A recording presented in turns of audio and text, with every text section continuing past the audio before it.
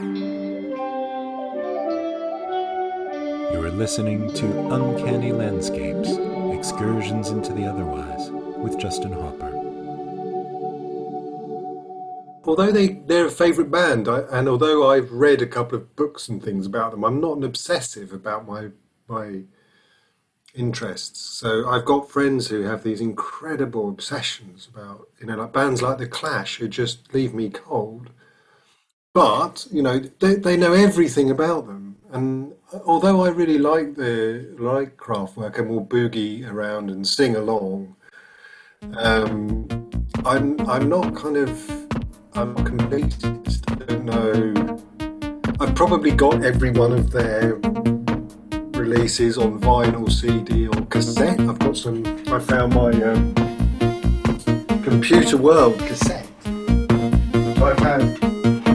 I got this in 1980, I think it's 1980. It still works, still strong. I'm the operator with my pocket calculator. I'm the operator with my pocket calculator.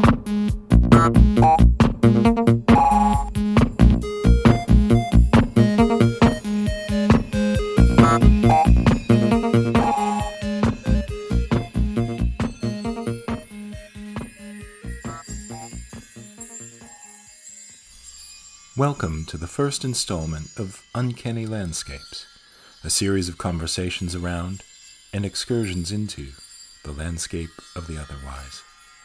You've just heard today's guest, Angus Carlisle, talking about Kraftwerk after the death of Florian Schneider. Much more from Angus very soon. And I am your host, Justin Hopper. I'm speaking to you from a small room in Dedham Vale, an area of outstanding uncanny beauty in the east of England. It is my goal through the conversations and accompanying detritus that will comprise these podcasts to retroactively determine and slowly, poorly, define their subject matter. They are concerned with a wide variety of interpretations of the uncanny landscape, which is, for reasons that will become decreasingly obvious, the experience with which we so often encounter our surroundings. What is the uncanny landscape? Outside my door is an area of outstanding natural beauty, a British, let's say, junior-level national park, designated as such because of its associations with the picturesque painter John Constable. For 50 years now, this space has been decreed sacred ground that must be kept, in its appearance, closely aligned to the way it looked in Constable's paintings from the early 19th century. It is, in other words, a double, not even a double of its past self so much, but of, in many instances, the way one man remembers it appearing in his childhood. Life in the uncanny landscape is, likewise, just a half step apart from the real. But is that any different from any other place? Is that the uncanny landscape, or just the way we see the environment we inhabit in these times? In other words, the uncanny landscape might look, or rather sound, a little bit like this. Halfway through the story of my life, I came to in a gloomy wood, because I'd wandered off the path, away from the light. It's hard to put words to what that wood was. I shudder even now to think of it, so wild and rough and tortured were its ways. And death might well be its confederate in bitterness. Yet all the good I owe to it, and what else I saw there, I'll relate. Or, perhaps, it might be a bit like this. Yellow in a spike, waxy white and bell-shaped, clusters on the tip. Can form dense thickets along shady banks, hedgerows, heaths and waste ground. Shady places and old walls, an escape from cultivation. Rides and clearings, pensiveness, cheerfulness, end and beginning, pairs of opposite, picked out in winter, carrying it upwards in warmth, sky blue and almond-scented, kidney-shaped to heart-shaped, the May tree of old. That's the first part of Descriptions from Six Sources in the book Night Blooms by Angus Carlyle. He's an author and artist, and a professor at University of the Arts London, where he was co-director of creative research into sound arts practice for 12 years. He makes films with Rupert Cox about the echoes of history that resonate in the lives of those who reside beneath military flight paths.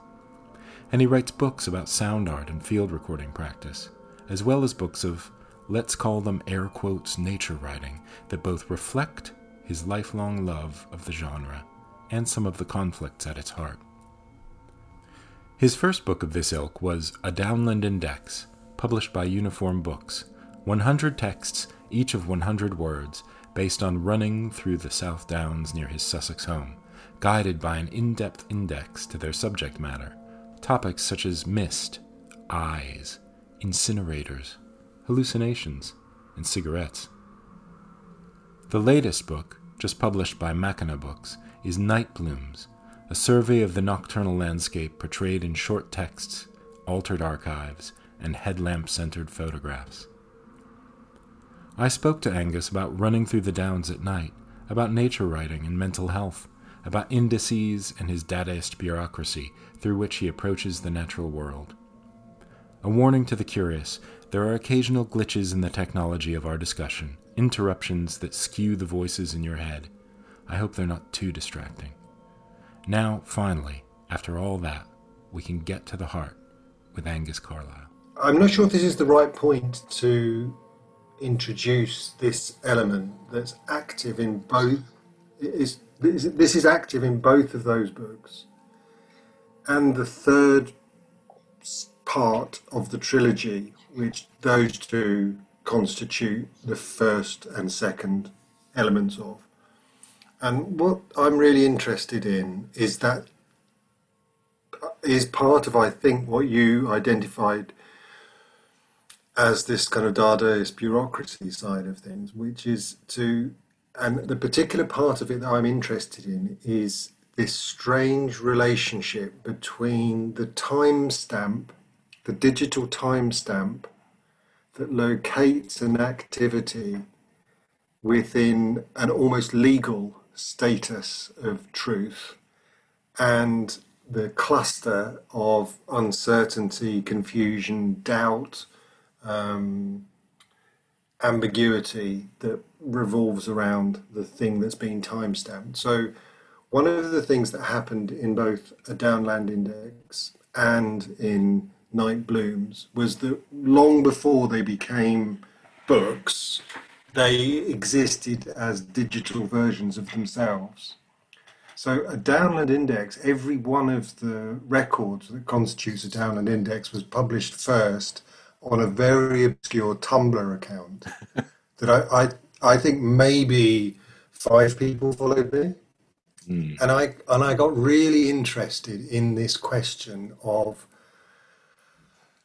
I guess one of the motivations was, I'll explain another of the motivations in a bit, but one of the motivations was that as I was reading more nature writing, I was becoming frustrated with that nature writing. And one of the ways in which I was becoming frustrated with that nature writing was that the nature writing depended upon the cloaking itself in the mantle of truth-telling. But I was reading these and thinking, do they really know this at the point that they have described themselves as knowing it?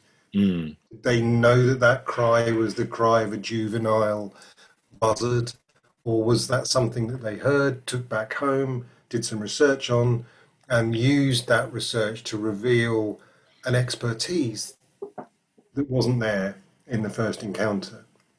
So one of the things I was interested in was, how can you kind of problematize that relationship to truth that sometimes appears in nature writing, which is a kind of virtuosic expertise through a different means. And so one of the things that I got interested in doing these timestamps, and the timestamping happens with A Downland Index through this obscure Tumblr account.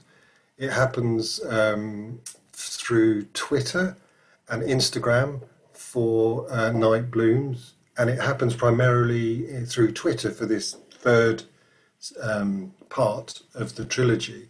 So what I'm interested in is kind of using these digital technologies to provide a kind of witnessing for me having been there.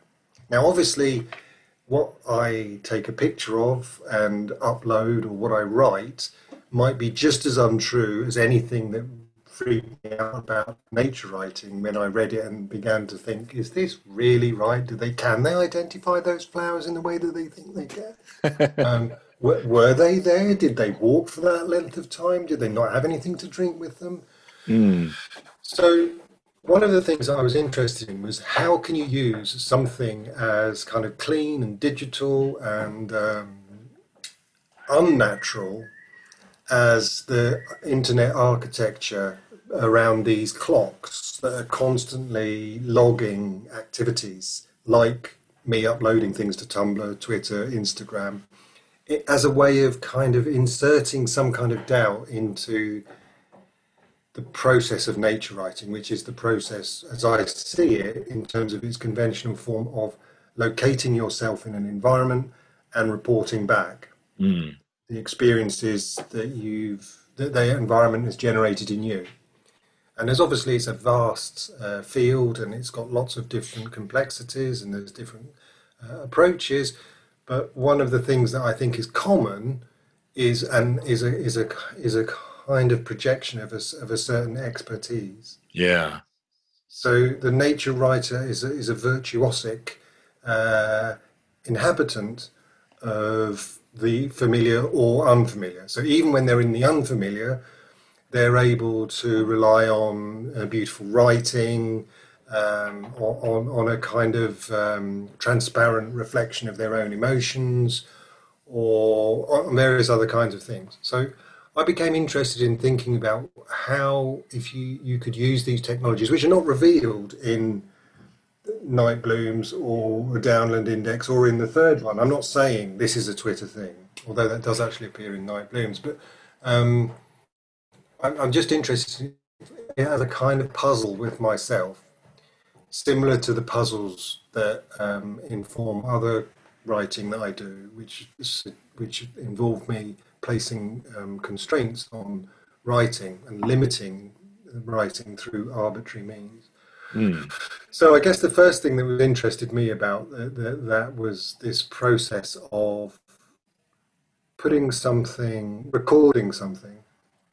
and having that record authenticated, at least in its digital form, through a kind of time stamping. Whether or not anyone recognized what I was doing, whether or not anyone even saw what I was doing, it was an interesting thing to me to think about this.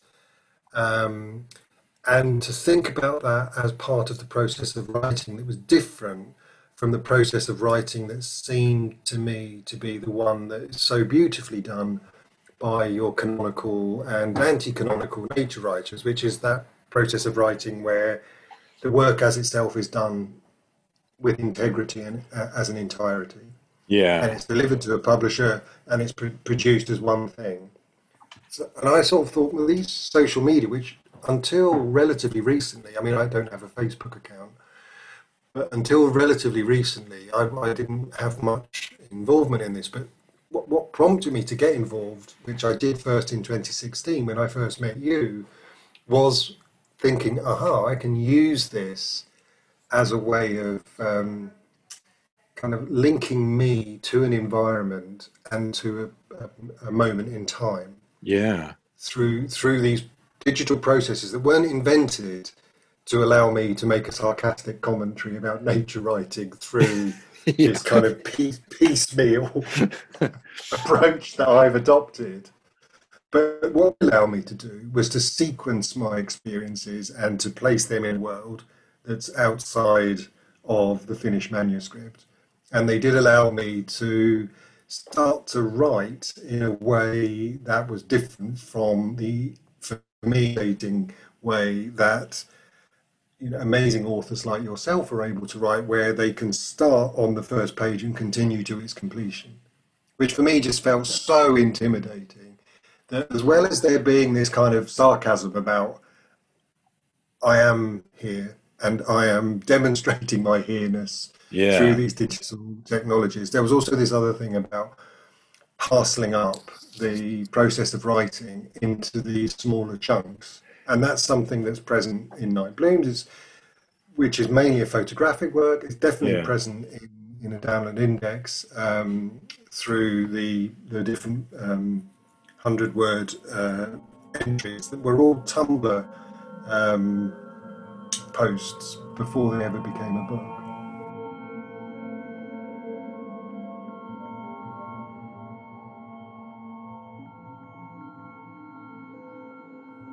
I think this is one of the problems that a lot of us have with nature writing, and perhaps one of the problems that we have with this thing that, for want of a better word, that we call nature, which is that I almost feel sometimes as though I'm being told that there are people out there who know all of this stuff instantly Yeah. and almost intuitively, like almost Mm-hmm. didn't have to learn it. Yeah. And I know that to some minor extent that is actually true. There are people Mm. probably, there are a few of the people that I know in this area who can tell Mm. you everything about everything, and they don't know how they Mm. learned it. They knew it when they were Yeah. 6. But for the most part, a lot of the people who do that kind of writing, yeah, I mean, we are basically being told there is a way to know this stuff. There is an Mm. answer to what these things are. Mm.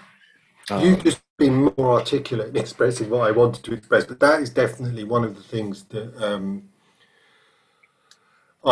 both enthralls me about nature writing and pushes me to think about what an unnatural writing might be. And it's and not just that nature writing is the only locus where you can encounter these kinds of positions. There's definitely something which is equally present in another set of practices that I'm familiar with, which are around field recording, the same kinds of ways of embodying a particular kind of, in this case,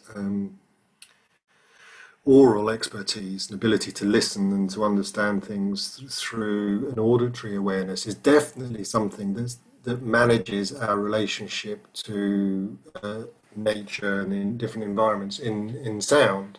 So it's not just there in nature writing, it's there in other things as well. And I think, I guess, maybe one of the things that's not relevant for what we're discussing, but it is a factor in this, is that my grandparents and parents were very interested in birds and fungi and wildflowers and could name many things yeah, that I couldn't. Yet, each one of those had many, many books which they would return to after the trip in order to verify what they'd seen or to, yeah. So I'm quite interested in this kind of this thing which is about the process of telling truth through writing.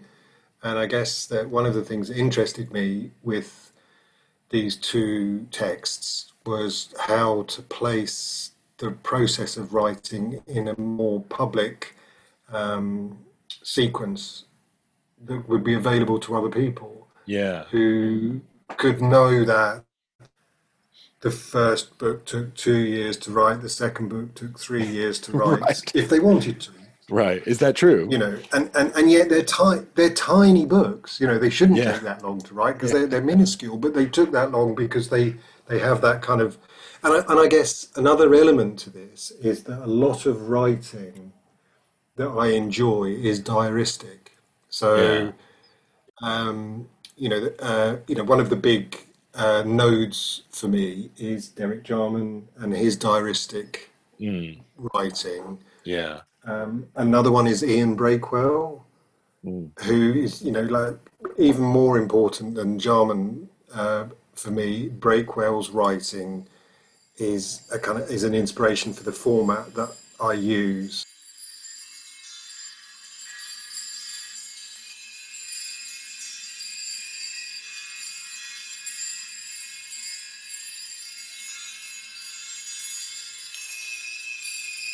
But the other thing that I'm interested in as well is in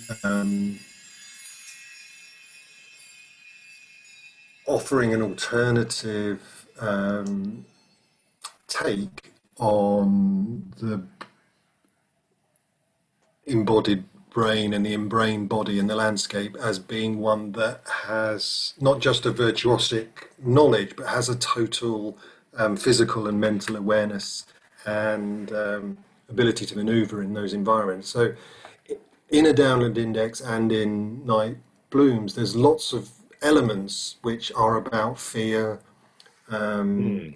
mental health. There's a lot about mental health in the Downland Index. It's not really picked up by anyone, but for me, is a lot of the entries are about admitting, on my part, different mental states, whether those states are states of fear, hangover, anxiety, all kinds of things that are operating in tandem with an openness to the joy and fun of things as you encounter them. So I guess that was another thing, that instead of making it, this is a piece of nature writing, this is a piece of work which is offering you a perspective through an explicit lens of, let's say, a sort of anxiety disorder or something. Instead, it's something that's just part of the mix. It's not isolated as a particular filter. So that was one thing that I was interested in, was that, and ironically, I guess, given the nature of the two books, the other thing that I'm interested in problematizing is this kind of able body that's and the secure body and the kind of dexterous body. And even though one of the books is about running huge distances, and then the other book is also running, but I don't make that explicit, and it's about being out in the dark in environments that are on the urban fringe, but are still challenging to me in the way that the night woods have always been challenging since I was growing up. Even though there are these bits that are about kind of placing yourself in a position that maybe other people wouldn't want to be placed. At the same time, I hope that part of the project is about that kind of vulnerability and just a different register of experience than the one that I often encounter. So I'm not saying that within nature writing you can't have those modalities, and they're definitely there. Instead, what I'm saying is that when you have those modalities, you tend to have them as an emphasized and articulate, explicit component. Whereas what I'm thinking of them more of is as part of the, just as the, the starchy smell of petrichor is part of the atmosphere, so too is anxiety, so too is joy, so too is anticipation. So for me, to be truly kind of ambient about the experience, things need to sort of find their own balance and not be, not make the human position a kind of an exclusive measure against which everything else is calibrated.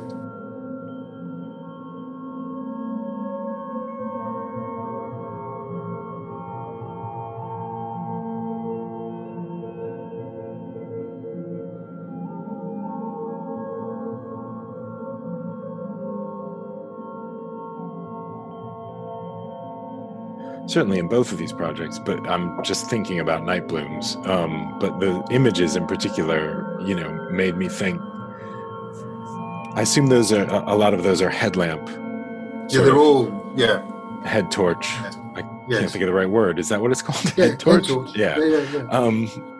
But it has this effect of, we normally see, these sort of, especially where you are in the South Downs, there's this sort of really grand, almost sublime kind of sweeping landscape that, when you're up to Shanktonbury or on Firle Beacon or something, you can sometimes see, when you're on top of Shanktonbury or at the Longman, you can sometimes see Kent, you can see the next county, which here is quite a distance. You can see France from Beachy Head sometimes. And you've done this thing that is taking that and saying Mm, there's, sort of 1 square meter in front of me, and definitely, yeah. that's it. And it does put you in the moment. But I was struck by, I don't have it in front of me now, but there's a piece that's something about 1799 field names, Mm, that's, going around an estate or hmm. something, that I Yeah. assume is sort of suburban. Yes, Um, it's Stanmer Park.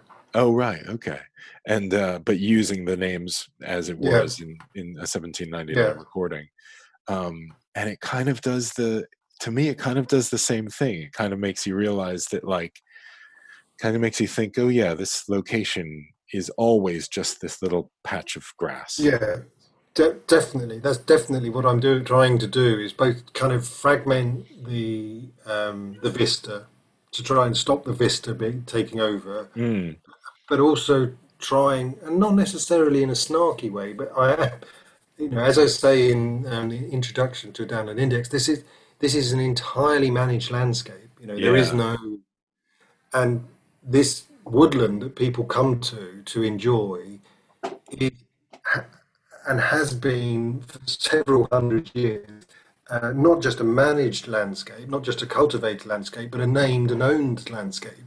So Mm, all these traditional estate markings and field markings represent, um, formations of bourgeois individualism, the claims of feudal property, and if you look at the names that are in that list, it's what it represents to me is a way of connecting the beauties, which I'm not denying, of this area, which I was in this afternoon, and mm, many people were out there, and it is a lovely place to be. But it's also an owned and managed environment, and it has yeah. been for a very long time. So you're treading on turf that has been cultivated in backbreaking ways Mm. by people who lived in terrible Yeah, circumstances. yeah, for at least 5,000 years.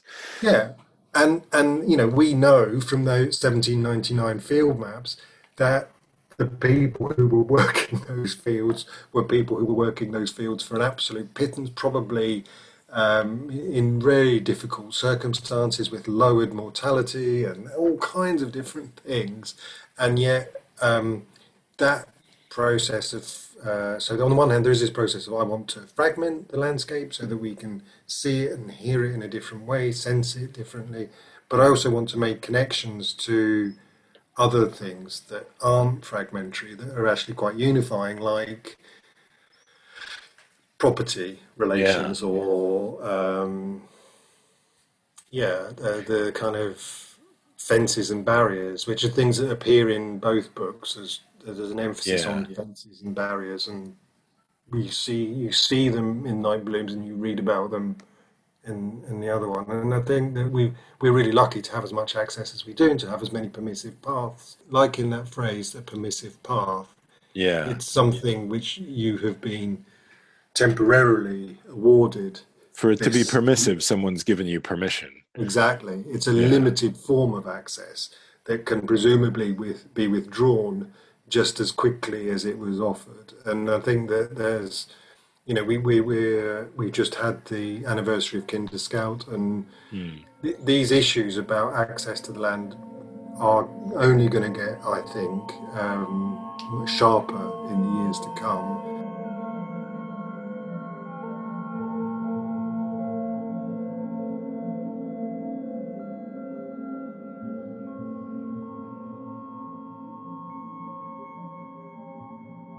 So that piece in Night Blooms, it's called Descriptions from Six Sources. It has a similar methodology where the six sources are Yeah, wildflower books. yeah, And so there are all kinds of different wildflower books. So some of them are medicinal, some of them are folkloric, some of them are scientific, kind of botanical.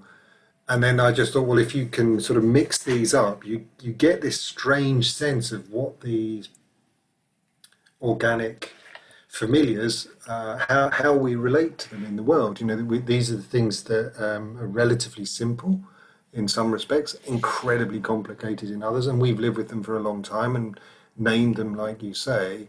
But we've also done lots of other things to them. So we've attributed them with colours and meanings and yeah. Emotions. Medicinal qualities, emotional qualities, all kinds of different things from these, from these life forms that Yeah. predated our presence on the planet by vast amounts of time.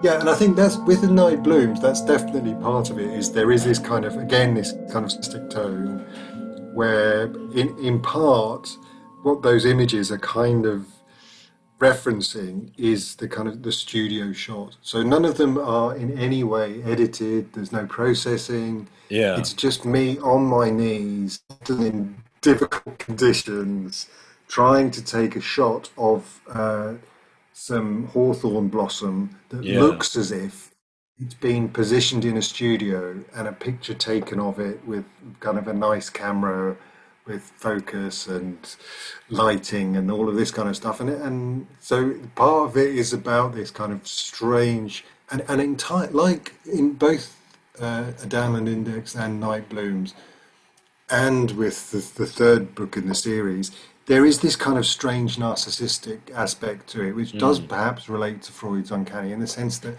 there's all this hidden stuff going on that no one else is going to know about. I'm not going to tell you about all the hidden stuff that's in both of those books, but it's as well as having all of these things about the digital time stamping and these little jokes that run through it, Yeah. through each of them that no one ever gets because I'm not very good at telling. But you think are funny. They have all of these things, but for me, to know the conditions in which I was looking at it again, I can look at a particular page. I can see that the poppy against the fence Mm. has this kind of really nice sort of softened light to it, and but I also know that it was really hard to get that shot, and I can remember being on my knees and cars going past and people beeping me and me feeling very Oh, uncomfortable right. about what on earth I was doing out here.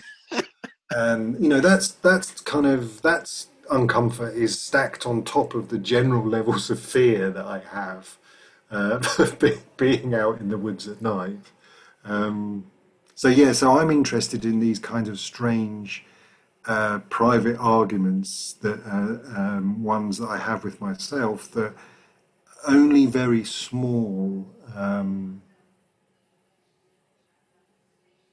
shadows of these are what appears in these books, Right. and Yeah.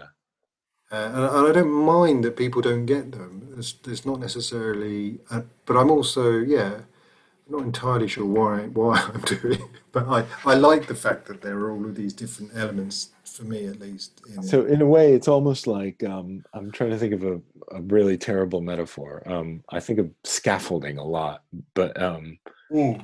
but it's as though you're Scaffolding's good. I love scaffolding. it's as though Yeah, you're building this immense scaffolding, and it takes you weeks and weeks just to put a flower on top of a yeah. rooftop, and then you take all the scaffolding down, and Scaffolding is very big for me, and yeah, I yeah, think I use it as a metaphor for a lot of what I do. I think to myself about scaffolding, and I guess maybe one of the reasons why I can kind of, I mean, they're quite uptight books, both of them, but they're much more unbuttoned than some of the other work that I do. So the much more documentary work that I do, particularly with a really great anthropologist I work with called Rupert Cox, has a different relationship to telling truth and to the documentary principle. And in a way, this is me. Both Island Index and Night Blooms are kind of me letting my hair down a bit. And so, right, although to you you're reading and thinking these are quite buttoned up texts, for me that's me kind of letting it all hang out and kind of right, right, you know, the fear and the me is present in a way that I couldn't do with yeah, these documentary projects like Zawawa and Air Pressure that I did with Rupert Cox, where it's not really about us. We're in a relationship with the people we're making the films about, but it's ultimately their film, it's their story, their truth, Yeah. it would be utterly inappropriate for me to say I've got a terrible hangover, and to make that part of the frame Yeah. of what we were doing. There is a documentary approach that would incorporate that, but it's not the one that's appropriate for our collaboration. And I think so. Rupert and my work on in Okinawa and Narita has this kind of documentary and anthropological component to it that's quite serious, and it is about effacing my role, at least within the frame of the film works that we produce. Outside those, there's always a kind of field notes side to it. So that there's a book that we're producing at the moment that's in relation to this Okinawan film, where there's a lot of personal diarized field notes of the kind that you see in a Downland Index about Right. the process of making this anthropological film. And then there's the kind of, so that's our one pole. The other pole is a Downland Index and Night Blooms. And then in the middle are the work that I have done with an Italian friend called Chiara Caterina. And that's kind of Yeah. halfway between the two. It has a kind of documentary impulse, but then it also has a kind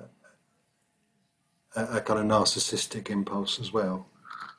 I'm Yeah. not sure that those work as a dichotomy, but for me, thinking about them, a lot of the things that motivate what ends up entering the pages of a Downland Index and Night Blooms are the things that are radically and deliberately excluded from Right. those other. So, Right. so Right. if we're talking about Return of the Repressed as being one of the things that kind of propels the uncanny in Freud's psychopathology, then definitely a Downland Index and Night Blooms have that element to them. It does make me wonder, like coming back to my initial sort of raison d'etre of like what is an uncanny landscape? What does that Mm, mean? The uncanniness is when one of the ways in which we achieve uncanniness, when you mix up all of these different, mm, sort of, you mix up the times, you mix up the definition, mix up the semiotics. That's the word I'm looking for. Then nice. all of a sudden, it's a zombie. It's not any of these things. It's in between. It's not alive or dead.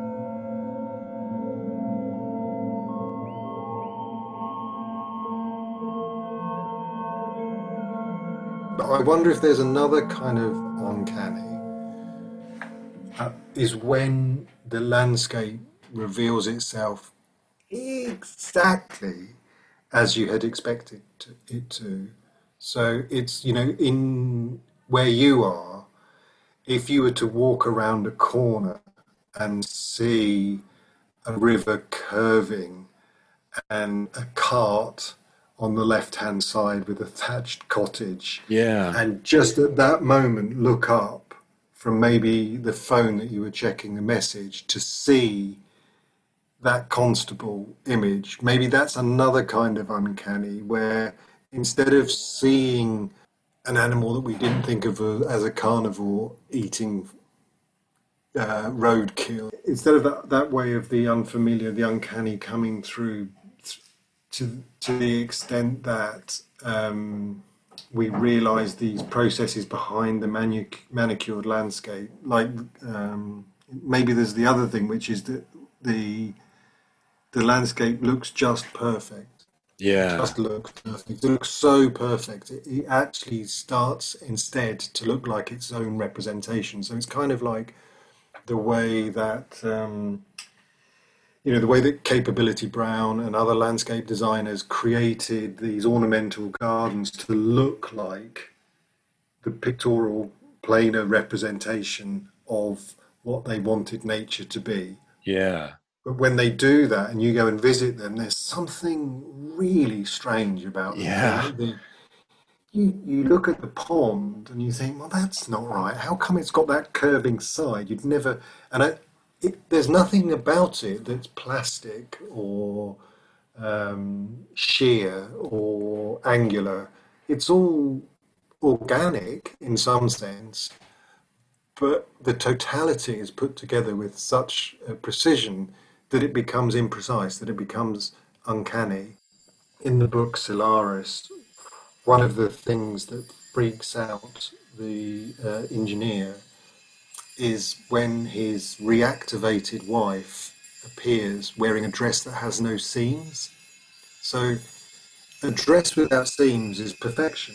You don't need to have seams in a kind of projected fantasy world, because seams are part of how material fits together in the real world. But when he realizes that her dress doesn't have any seams, that's the point he realizes that she is purely a projection and has no kind of reality.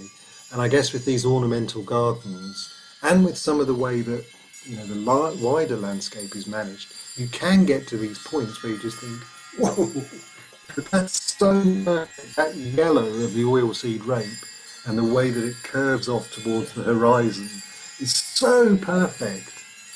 It's unnatural. Thank you for listening to Uncanny Landscapes. We'll be back soon with the next installment. My guest was Angus Carlyle, and his new book is called Night Blooms, available from Mackinac Books. His website is anguscarlyle.com, and his previously mentioned Twitter and Instagram feeds are @AngusCarlyle. The reader was Lucy Greaves. The music was Come, Vehicles of Light by Teleplasm East, from their new album To Kiss Earth Goodbye, out now on House of Mythology, with thanks to the band for permission. Plus, of course, Pocket Calculator by Kraftwerk. The title theme is by Bellbury Polly, courtesy of Ghostbox Records, and the Uncanny Landscapes icon was made by Stefan Musgrove, Firebrand Creative. Additional special thanks to Lucy Greaves and Jim Jupp for their advice. I'm Justin Hopper. You can contact me via justin-hopper.com or on Twitter @OldWeirdAlbion. More installments coming soon. Subscribe if that's an option, or keep a lookout on the wires. And until then, remember Basho. Even in Kyoto, hearing the cuckoo's cry, I long for Kyoto.